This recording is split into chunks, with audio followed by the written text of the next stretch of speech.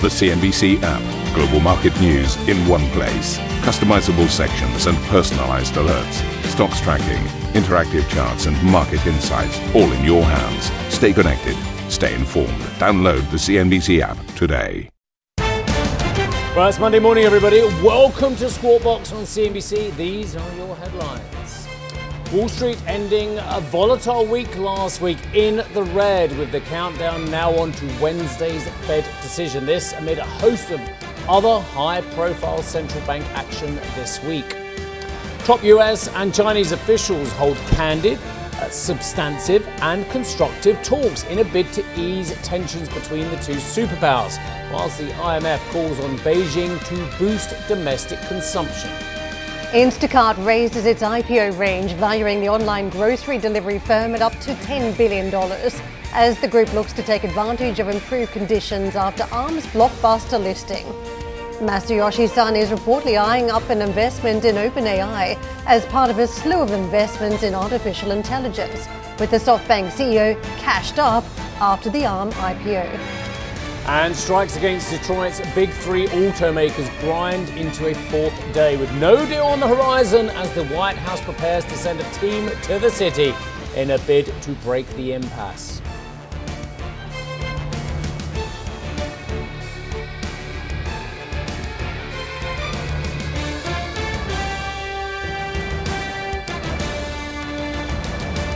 It is all about central bank meetings this week, the Fed in focus, but also the Bank of England and the Bank of Japan later on this week. So effectively, as we take a look at these big central banks, 5 of those overseeing the 10 most heavily traded currencies. This is what we're watching this week. So it could be market moving in terms of the detail we're seeing as we wrapped up the Friday trade. Cautious, as you could see, the markets are impacted by that strike we're just talking about in the auto stocks. In particular, we saw the fatigue coming into those names amid concerns about the strike impact and what that could do to some of the earnings for the autos. So a reversal across the board is what we witnessed. 8/10s down on the Dow, 1.2 off the S&P. For the Nasdaq, 1.5% in the red, and enough to really impact the trading pattern for the week. We saw for the Dow just very slim gains as we factored in this red ink, only up by about 1/10%. Falls for the S&P for that tune, and a little bit coming off the Nasdaq for the trading week. So it was a downbeat one as we wrapped up the trade. For the dollar trade this week, this is how we're setting up. Still around about a 6-month top is what we're watching on the foreign exchange markets on that US dollar trade. And if we just show you the sterling trade this morning, we're back below the 124 handle. That said, it is going to be a key week around the Bank of England and whether we see rates hiked again from here. The softening trade around pound, though, has been a supportive factor for the FTSE. Fairly terrific week playing out last week. Gains there of more than 3% thanks to, in part, to the sterling trade. Euro dollar, it is a 106.68 level. We're seeing also managing to bounce morning session, but some of the interpretation last week is that the ECB, after its hike, is now potentially done on those rate hikes, just putting a little bit of a headwind into euro trades at this stage. Dollar yen, we're watching it closely this week. Some signalling could be forthcoming from the Bank of Japan around what they're going to do with rates, so the market watching that in terms of JGBs closely. We're down 1/10 on the dollar trade, and dollar yuan is looking a little bit firmer this morning, up about 1/10%. Stimulus out of China, though, largely watched at this stage too, and it's impacting other trades. Let's look at the commodities trade, WTI and Brent this morning. This is how oil stacks up. It is firmer. We're at 91.5 almost on WTI, a bounce of 0.75%, and just shy of 95 on Brent. So both of these trades marching north. We are shut out of Japan today. No market trade there. It's a holiday, but we do have a trade across on the Chinese markets. It is a fairly flat day playing out for the Shanghai Composite. Hong Kong stocks rewinding again. A huge focus on what's taking place in those big property stocks around payments.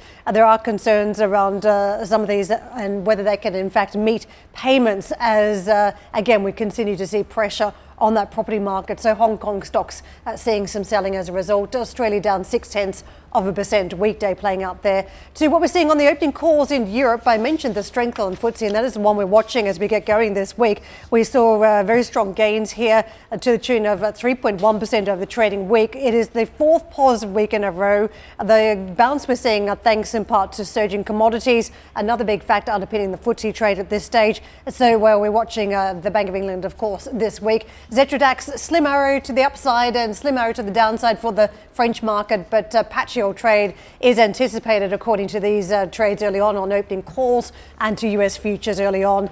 I mentioned it is a key week. If we take a look at those boards from the United States, you can see a little bit of green moving on to the charts, but it was noticed just how low the VIX was as we wrapped up the trade. So bouncing back into positive territory is how the trade is seen this morning, Steve. Lovely. Right, I'm just pouring through some stock, Jen. We've got Charlotte coming up at 6:30. Actually, I won't go into too much detail about that now, but there's some fascinating stuff in there. A lot about remuneration and where that is. How are you? How are you? Did you have a good weekend? Yes, I haven't seen you for a few days. I know. Yeah, I know. We've both been social butterflies today. I took a leaf out of your book for once and actually did some stuff, but rather than just hanging out with the family at home. I love it. Good. Yeah, no, I can't look take it. refreshed as a result. I do not. Although I did do the right thing last night, and I didn't stay up and watch the rugby last night. England just about got a win, but I didn't stay up and watch that. Not that it did me much good in my sleep. Right. But I guess you didn't watch the rugby. No, I didn't. It wasn't my probably thing. Probably best for an Australian. Moving on. It wasn't pretty. We are counting down to the Fed's latest rate decision Wednesday, with investors now pricing in a 99% chance the central bank will keep rates on hold, according to CME's Fed Watch tool. The Fed will also release its dot plot. I think this is where the key is, to be fair, with expectations growing that policymakers will not raise rates any further. Really? Whose expectations are those? I think that's possibly wishful thinking, but I'll come to that in a moment. As investors mull when rate cuts could begin. Again, there's a lot of wishful thinking going on. They got it wrong in 2023, didn't they? And I wonder if they're going to get it wrong again this year. That is the market, not the Fed. Goldman Sachs says it expects the Fed to avoid a final rate hike in November, saying it sees improved inflation data and rebalancing, allowing policymakers to keep rates on hold. The bank says it expects the Fed to raise its growth forecasts at Wednesday's meeting, but the policymakers will pencil in a November hike when they publish their dot plot to preserve flexibility for the next meeting. That's absolutely key. We'll come back to that. The Fed is not the only central bank, as Karen mentioned at the wall, making a rate decision this week. What a lovely wall. Well done, team. Who have we got? All kinds of people. Bank of England is expected to deliver its 15th straight hike on Thursday. Investors will also be closely watching the Bank of Japan's meeting. Seriously, I mean, what are the Japanese going to do? After comments from the governor, Kazuo Ueda, on a potential exit from negative rates. Not negative real rates, I'm sure. Strengthened the yen. We'll also see the latest decisions from central banks in China, Sweden, Norway, Switzerland and Turkey. Karen, there is so much to unpack. I'll just go through one or two things as well. I was looking at that Goldman Sachs preview from Jan Hatzius and the rest of the team over at Goldman's. And herein lies the issue.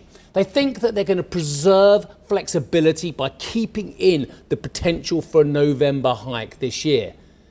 To preserve flexibility. I think it might be even firmer than that. Look what also Goldman said in the second paragraph of their copy here. We expect, this is the dot plots, we expect a substantial upward revision. Not to unemployment, which would obviously give the Fed a little bit more leeway on their policy actually working, but upward revision to GDP. Listen to this. They think they're going to go from the current expected on the SEP 1.1% to 2.1%.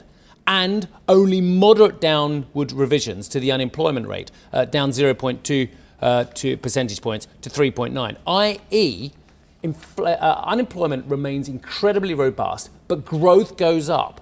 And is that going to have ramifications on inflation? But they're also saying core inflation down just a smidgen to 3.5% as well. Now, I think that on itself is absolutely fascinating. So at the moment, the median expectation is 5.6% for year-end rates. Higher, that was what they said in June, and that's higher than the 5.1 in March. So there's so many parts to the SEP. I would just highlight the juxtaposed inflation, stroke unemployment, stroke GDP, the three key measures within that. Yeah. For me, what's key is that this week is not one where you press snooze. It's not meant to be a live event, right? And typically when that happens, the market SEP, sort of steps to the outside and just waits. Yeah, I mean, 80 basis points of rate cuts anticipated next year. And if that is an area where the Fed signals that there won't be any cuts to that extent forthcoming because of the higher for longer scenario, I think the market might reprice accordingly. It knows there's an exit in sight. So even though we don't know what the time frame is exactly, there is this carrot that's been dangled in front of investors, and as a result,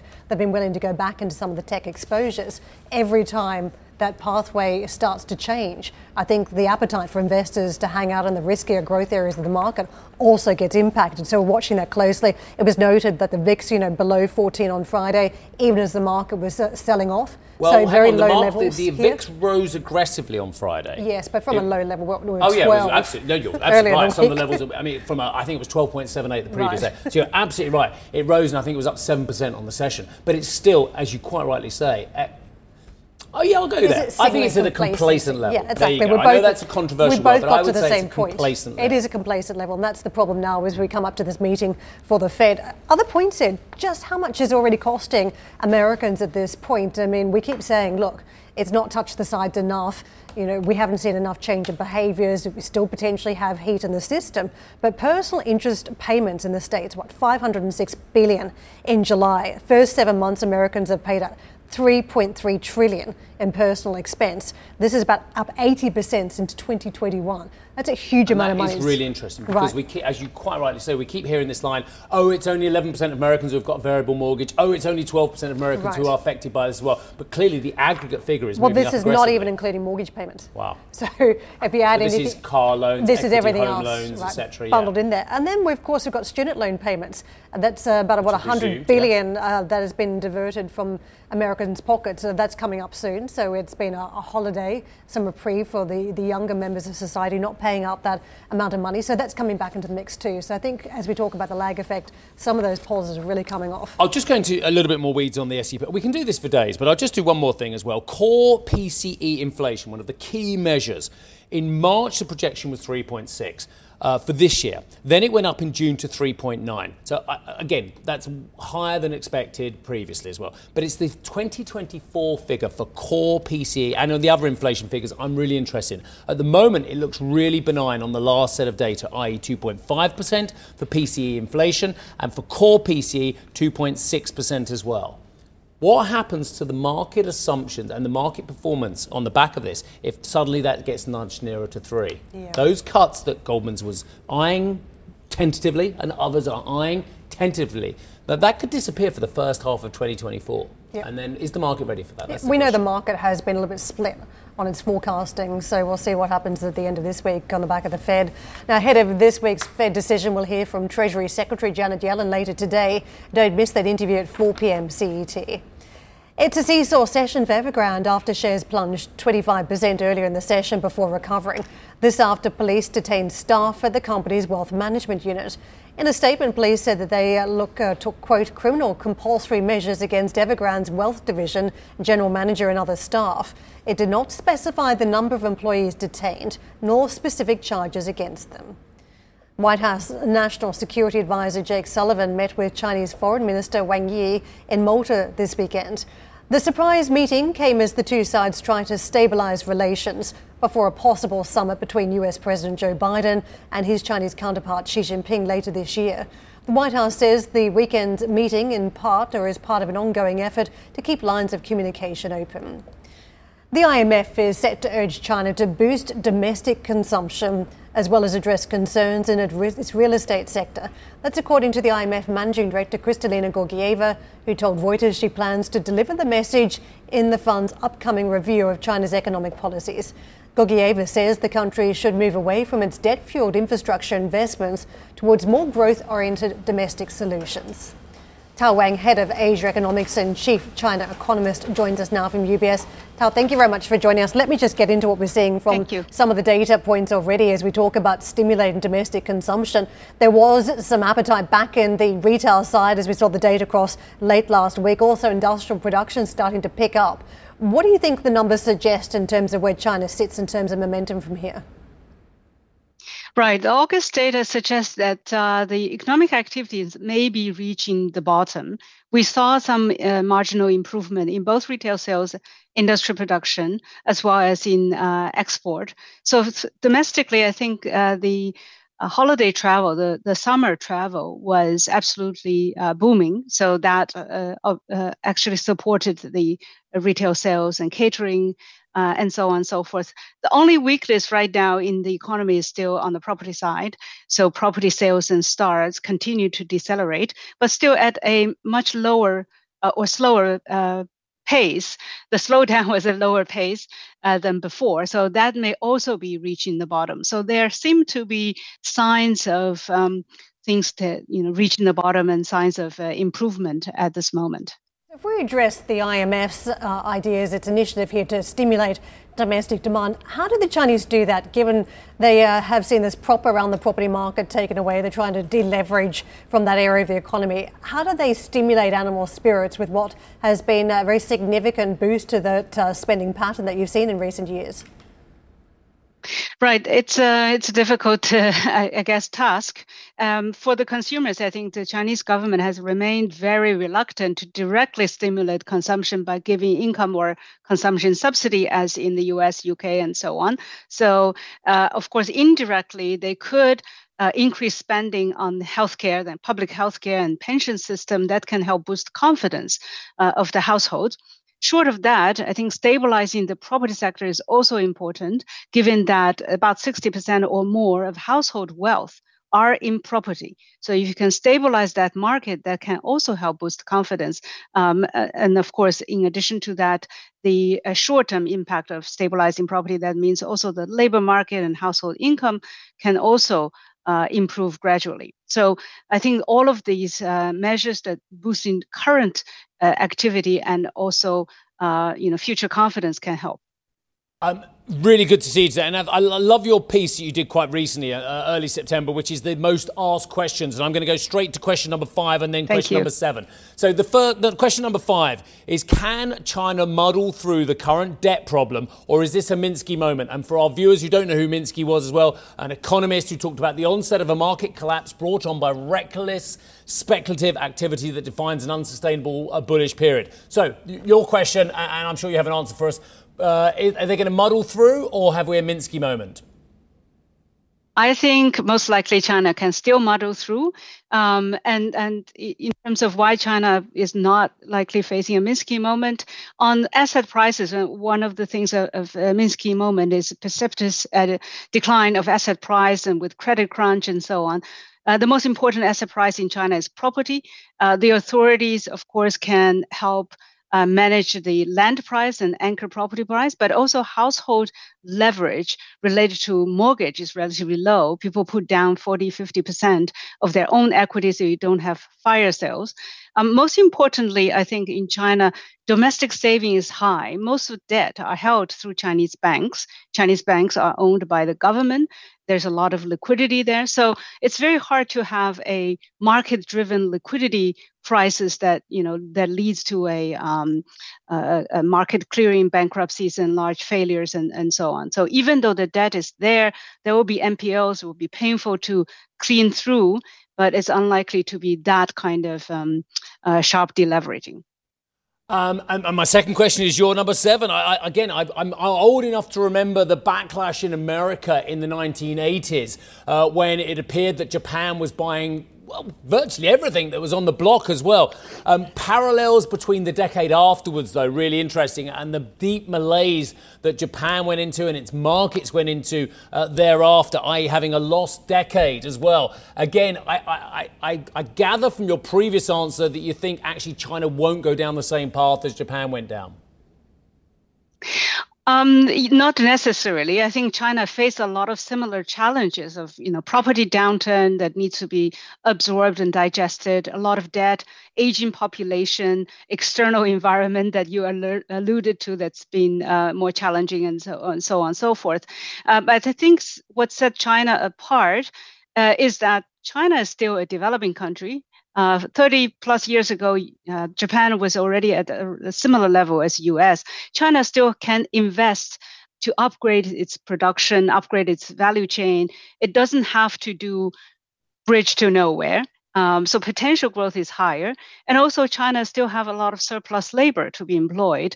And so to quote someone, demographics is not destiny. There's still potential to transfer labor from rural areas. So China's growth will be slow, but I don't think China is going to go to 0 to 1% growth and deflation necessarily at this moment. So there are tools, there are policy space for China. And also I think China has gone through massive SOE and bank restructuring 20 odd years ago. And hopefully it can also learn from its own lesson and take those action without, instead of delaying for very long as Japan did in the 90s. Can I ask you about the improved sentiment we saw last week? Some of this really driving the commodities market, and it spilled across to the FTSE 100 as well. What do you make of the level of demand we're seeing from the commodity side at this stage? That's a very good question, because despite the fact that China's property seems to be going through the deepest downturn in history, China's commodity demand is not nearly as weak as reflected in property. So on oil demand, of course, it's been quite strong, and that's because China's domestic travel, whether it's air travel or people driving a lot more, has really improved. But also on the base metals, on iron ore and copper and so on and so forth, China's demand is pretty solid, partly, I think, because they rely a bit more on imports. Domestic supply is constrained, but also China is exporting quite a bit of steel and steel-intensive products such as automobiles and so on. So the overall demand of commodity in China is not that weak. And so the properties downturn, the impact on the commodity hasn't been as big, but of course, going forward, if property cannot stabilize, then further weakness could come. Really considered thought, and I really enjoyed chatting to you straight away. I know Karen did as well. So thank you so much indeed for kicking off our first guest of the week. Superb, brilliant, and a huge topic to discuss. Thank you. Tao Wang, who is head of Asia Economics and chief China economist over at UBS. Right, coming up on this show, new CEO, new strategy, it's got a question mark. We'll look ahead to Societe Generale's Capital Markets Day in London, and a first read on Slavomir Krupa's strategic update. The countdown is on for the next Bank of England rate decision, as rising rates put a record squeeze on UK renters. We'll take a health check on the country's property market with Arabile. That's throughout this show. And S4 Capital posts numbers for the first half today after the advertising group cut its annual revenue growth forecast in the summer. We're going to speak to the executive chair, that is Sir Martin Sorrell, 9:15 CET, first on CNBC.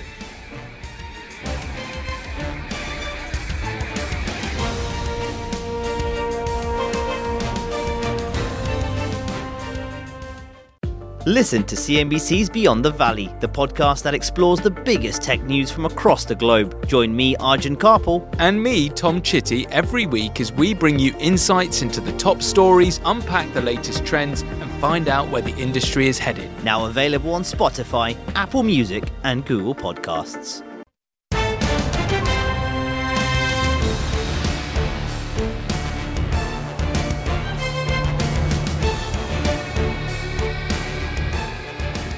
Closed more than 4% lower on its second day of trade after jumping 8.5% at the open. The closing price of almost $61 is still nearly $10 over its debut figure. SoftBank is reportedly looking to expand its AI reach, with the potential OpenAI tie-up in the works. That's according to the Financial Times, which says Masayoshi Son is keen to put tens of billions of dollars into the technology. I'll just very briefly make a comment. I thought a lot about this as well, and what Masayoshi Son is going to potentially do if that's true. So let's just take a step back. OpenAI, AI, ChatGPT, etc., it's bid only at the moment, yeah? It's fair to say that it's a one-way trade, it's a momentum trade. No matter what you think of the technology, you just get on board and just ride it and just ignore the valuations, because that's what people are doing. If it was already like that, and now there is news that one of the biggest players in town, who led to some of the biggest market spikes, and some of them fell very aggressively afterwards, on his last buying spree a decade or so ago, what's that going to do to already plumped up valuations? If valuations were already crazy, or in the words of the head of news here, cray-cray, then what happens next to those valuations if we suddenly start realising that Masayoshi-san's going to start just buying stuff left, right and centre? I have to say, I fear the worst in terms of valuations. I think... And reality checks. Well, from a different angle, I think the background here is Masayoshi-san had missed out on the AI story. And we've been talking about this for a couple of months, that he effectively put so many bets on the table, but nothing really in AI. He's tried to beef up the commentary saying that, look, all these portfolios companies have AI, but none of them are pure play AI options at this stage. Yep. So we know that Masayoshi-san in the background, as he's been getting ready for this IPO, has been talking to the founder of OpenAI. So now as we talk about this investment, I think it's a close relationship type of one. He wants to get directly to the source. He's not really in the running as such, where in the past, if you think about all the companies he invested in, he had a finger in every pie, which meant if something boomed, then he was already in the sector. He was in 3 companies in the sector if it was growing. So I think the problem is that he's just not at the pivotal point that he should be in the AI race. Right, so you wait till something's trading at 57 times P trailing, 25 times sales trailing, up 200% for the year so far, and then you dip your toe. Not so forward thinking on that one as he might have been. Anyway, we'll leave that. I think we're moderately on the same page on that one. Okay, Instacart will reportedly go public tomorrow after hiking its price. Target as much as $30 a share on the back of Arm's double-digit surge Thursday. Well, what on earth has Instacart and Arm got in common, apart from they're both moderately loosely called tech? Anyway, it's according to Bloomberg, which says Klaviyo has also hiked its price target ahead of its own listing and will seek a near $9 billion valuation when it prices its offering tomorrow. So one company in one sector has an enormous rally on the back of its potential exposure to a technology in the future, and that means all the others which don't have exposure to that technology primarily also have a rally. Feels like 1999. No, it's like ants. You open the window slightly, one ant goes through, and then all the rest follow. It's you unseal the window, and finally they're there. So this is Instacart, which net loss $74 million a year ago. Just happens to have turned in a $242 million profit as it goes to IPO as well. It's a company that was worth $39 billion, is now apparently worth $10 billion as well. Thank you for listening to Squawk Box Europe Express. For more market-moving news, you can head to cnbc.com. Or join us again on the show with Jeff Cutmore, Steve Sedgwick and Karen Cho, weekdays on CNBC.